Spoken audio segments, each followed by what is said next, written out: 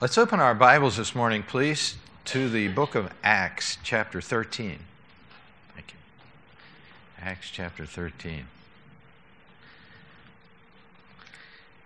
You know, seeing these kids up here this morning just kind of warmed my heart because, you know, we work week in and week out and month in and month out and year in and year out. And sometimes we don't see a lot. But God is doing His mysterious work in the hearts of people. And it's so cool to see that come to fruition. 1 Corinthians, Acts chapter 13. Now in the church, there was in Antioch, there were certain prophets and teachers. They were preachers and teachers.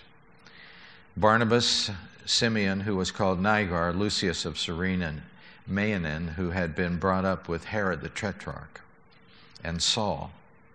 As they ministered to the Lord and fasted, the Holy Spirit said, "Now separate to me Barnabas and Saul for the work for which I have called them to do." Now, it's kind of interesting this morning that as our young people are leaving to go and do their missionary thing, that we're talking about actually the first experience in the New Testament where a church actually officially sent out a group of people as missionaries. And it was in the process, verse number 2, as they ministered to the Lord and they fasted. This church was a ministering church. It was a fasting church. The Holy Spirit said, "Now separate to me Barnabas and Saul for the work which I've called them to do." And what that means is I want you to release these people. As Pastor Ken was talking this morning, you know, we want to keep them all right here in Library, Bethel Park, and South Park to help us in the ministry. And the Lord says here, "Now listen, I want you to release these people. Let them go." Now, I'm sure that was hard on the church there because they were important to the ministry. Then having fasted and prayed, and this was the response of the church right here. They fasted and prayed and laid hands on them, and they sent them away. And that's exactly what we've done this morning. So being sent out by the Holy Spirit, they went down to Seleucia, and from there they came to Cyprus. And when they had arrived in Salamis, they preached the word of God in the synagogue of the Jews. They also had John, and this is John Mark, as their assistant. Everybody needs some assistants, don't they? It's good if you have some good assistants. Now, when they had gone through the island to Paphos, they found a certain sorcerer, a false prophet. There are always false prophets around. A Jew whose name was Bar-Jesus, who was with the proconsul Sergius Paulus, an intelligent man. This man called for Barnabas and Saul and sought to hear the word of God. Now, I'd like you to, if you like to underline things in your Bible, underline that. This man sought to hear the word of God. He was, like Cornelius, a seeker. There are people out there right now that would just wish that somebody would tell them something about the God of heaven. I think we can put this man in that category. But Elymas, the sorcerer, for so his name is translated, withstood them, seeking to turn the proconsul away from the faith. Now Saul, who is called Paul, filled with the Holy Spirit. You know, God does special things through people who are filled with the Holy Spirit.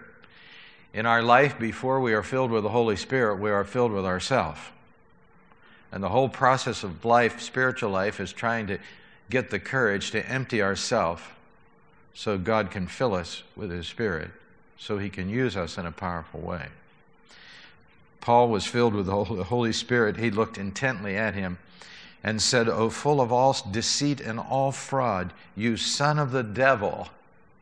That's pretty tough language, isn't it? It says, you are in the family of the devil. I just want to go on record. I'm telling you that. You're a son of the devil. Now, Jesus said that same thing to the Pharisees. Remember, He said, your God is Satan.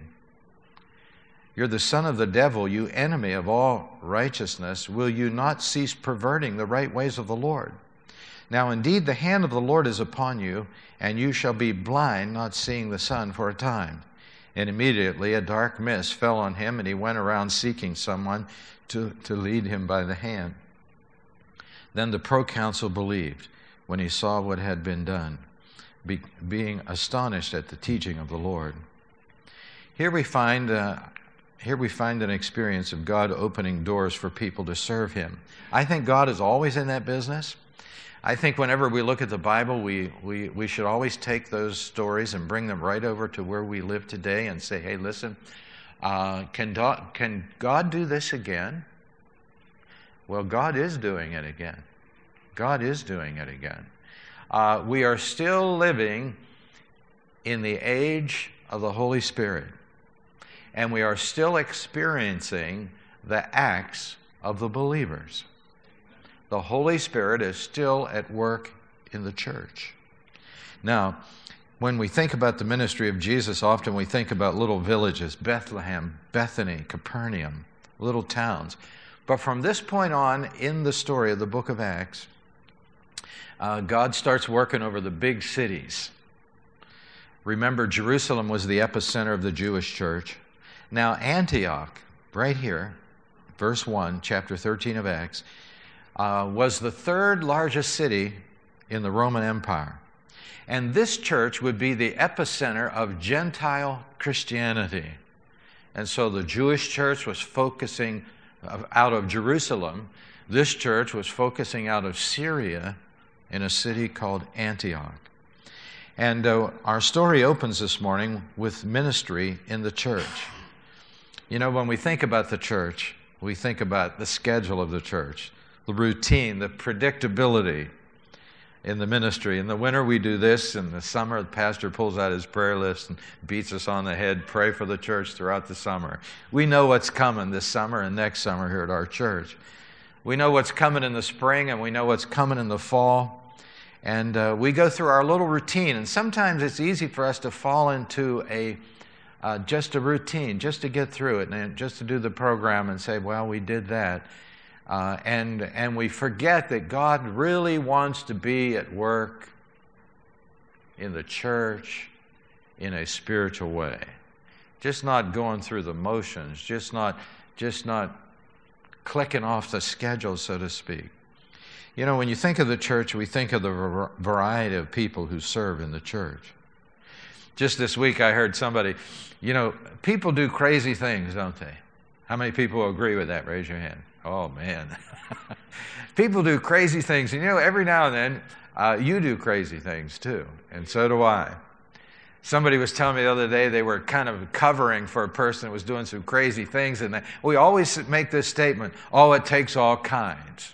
That kind of covers it, doesn't it? It takes all kinds. Well, it does take all kinds. And here in the scripture this morning, I want you to show you just a few of these all kinds of people. Verse number 1, there is Barnabas. Barnabas was known as the encourager. He was the man who would put his arm around a person and help them. In fact, we're introduced to him back in Acts chapter 4. He sold a piece of property and he gave it to the money of it to somebody in need. He was an encourager. It's nice to have them around, isn't it? Look at the next person, Simeon. He was called Nigar. It has been suggested that this Simeon may have been the Simeon who carried the cross of Jesus when Jesus was going to be crucified.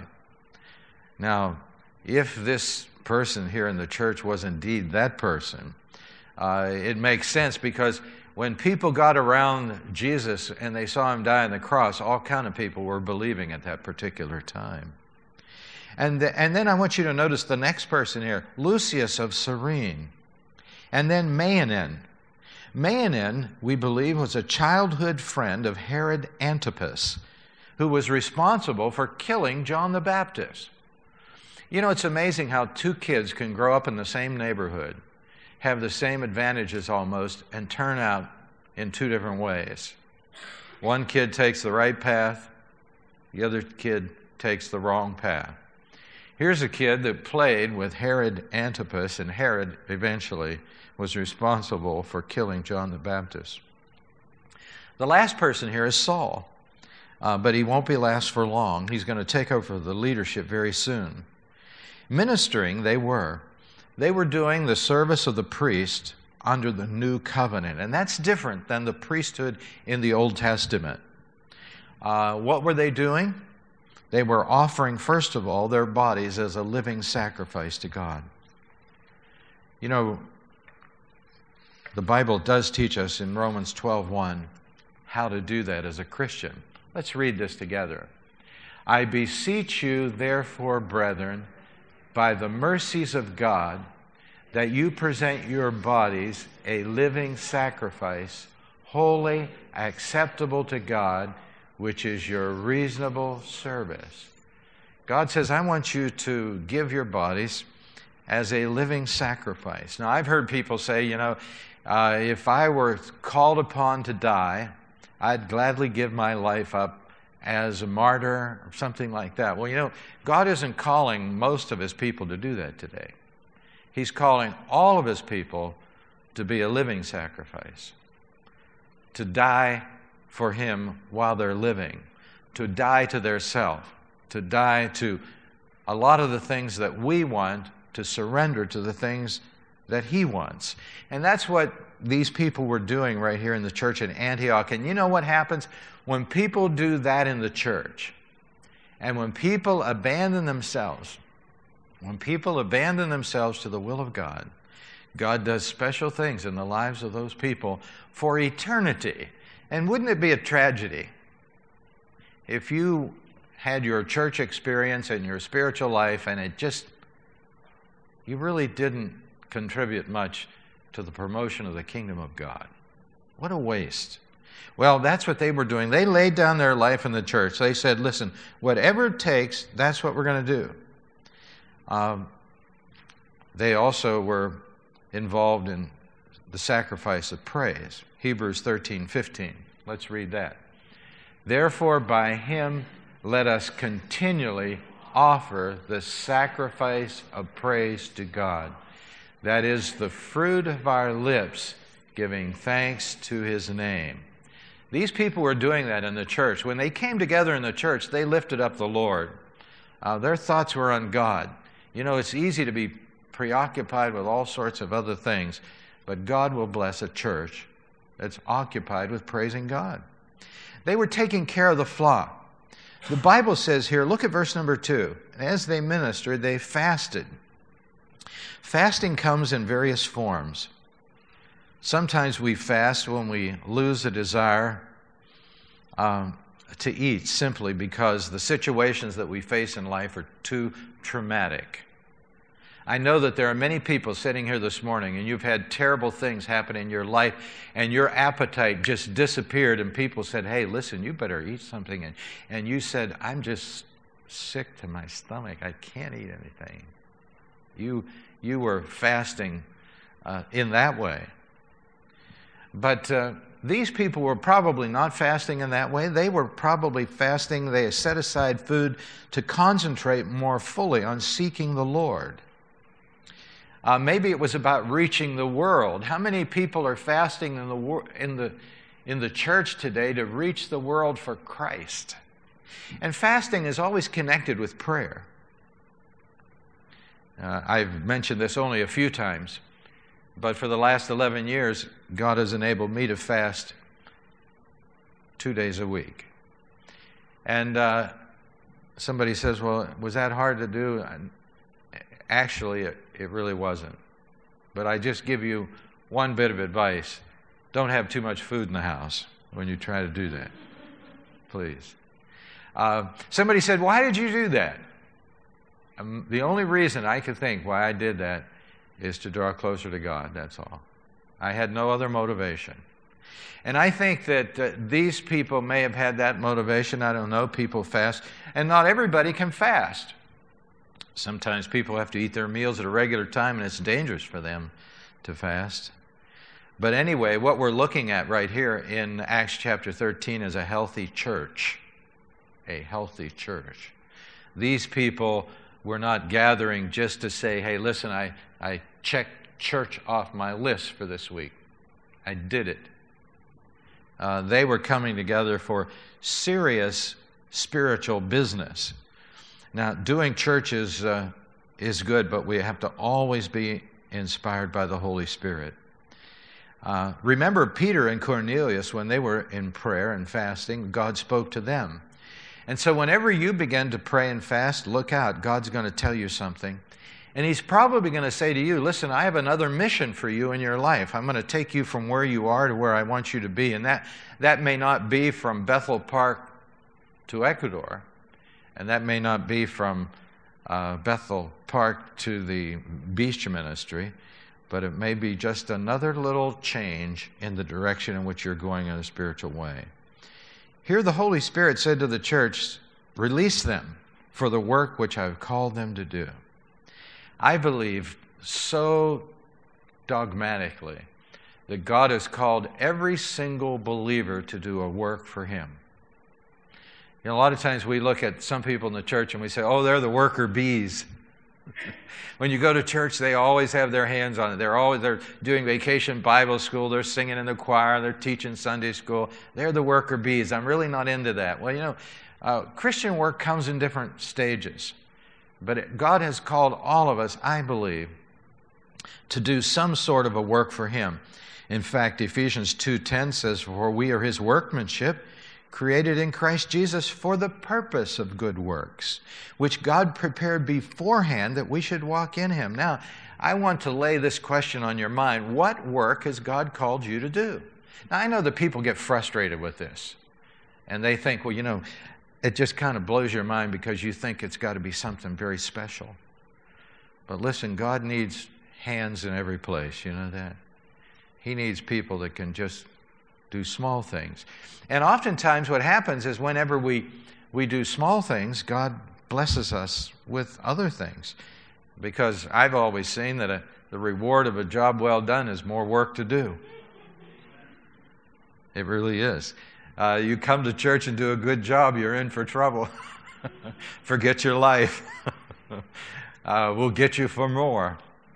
But you know, serving the Lord is spiritual impact, and a lot of it is nitty-gritty little stuff that has to be done around the church. But that's not our goal. Our goal is the transformation of a life. That God can take a person from darkness to light and make them an epicenter of spiritual vitality in their family. Well, the church here was commissioning them by laying on of hands. That's exactly what this is about. They were sending them out. Look at verse number 3. They laid hands on them and they sent them away. That simply meant that they were identifying with these people that were going. This church in Antioch was a healthy church. It had the ministry of the Holy Spirit. And it's interesting here that the Holy Spirit sent Barnabas and Saul out in a similar way that the Holy Spirit sent Jesus out when He began His ministry. Remember when Jesus was baptized in the River Jordan, the Holy Spirit drove Him, the Bible says, drove Him into the wilderness. The Holy Spirit took Him and used Him, propelled Him into ministry. That's exactly what's happening right here. The Holy Spirit is saying, listen, my hand is on these people, and I want to send them out in ministry.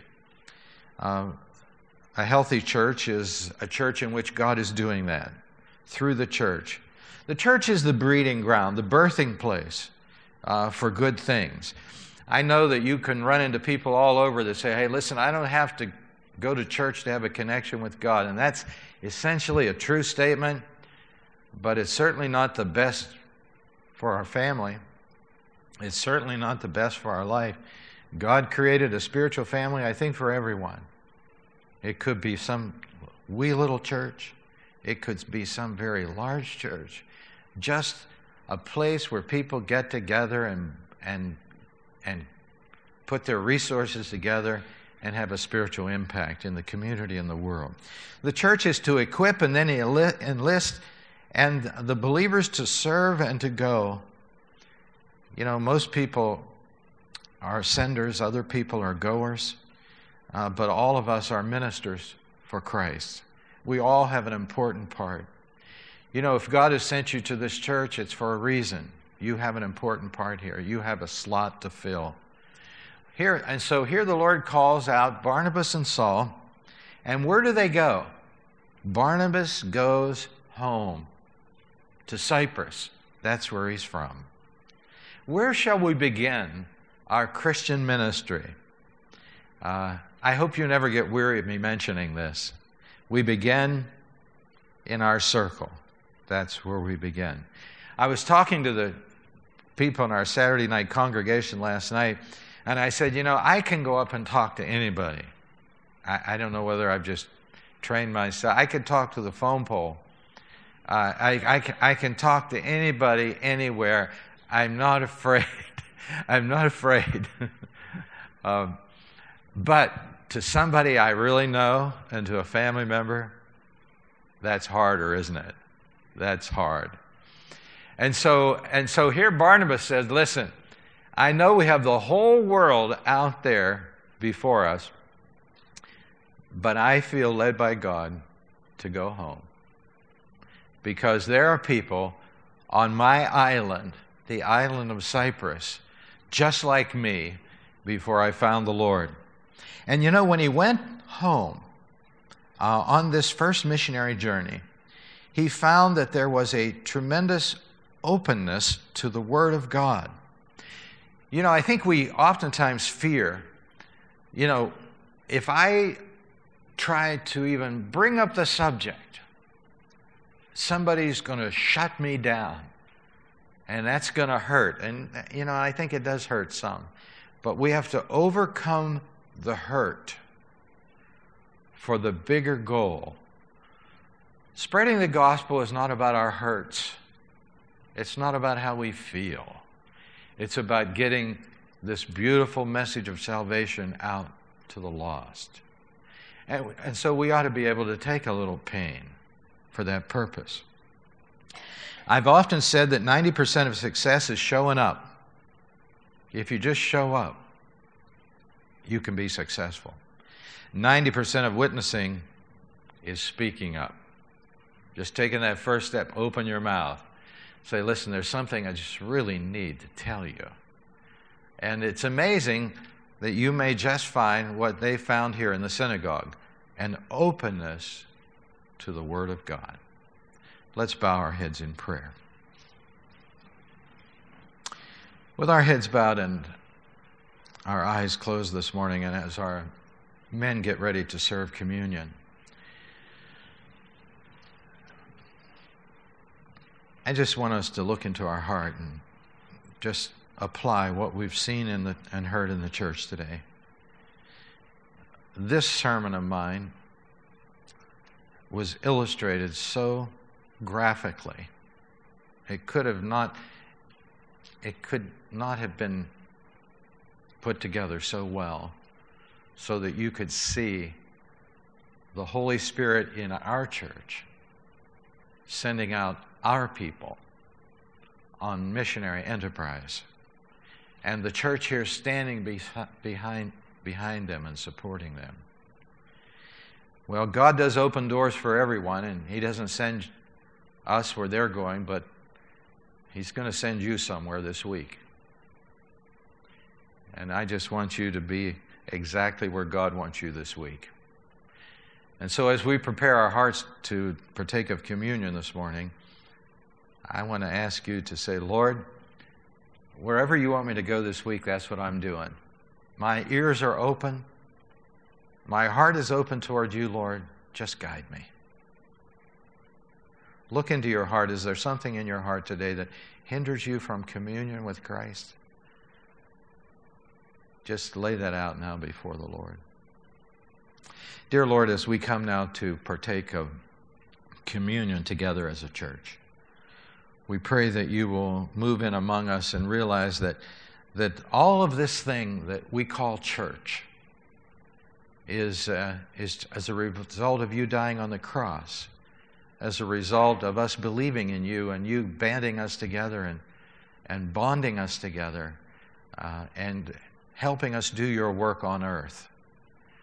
we come together to revel now in our redemption and to thank you for what you've done to us. In Jesus' name, amen.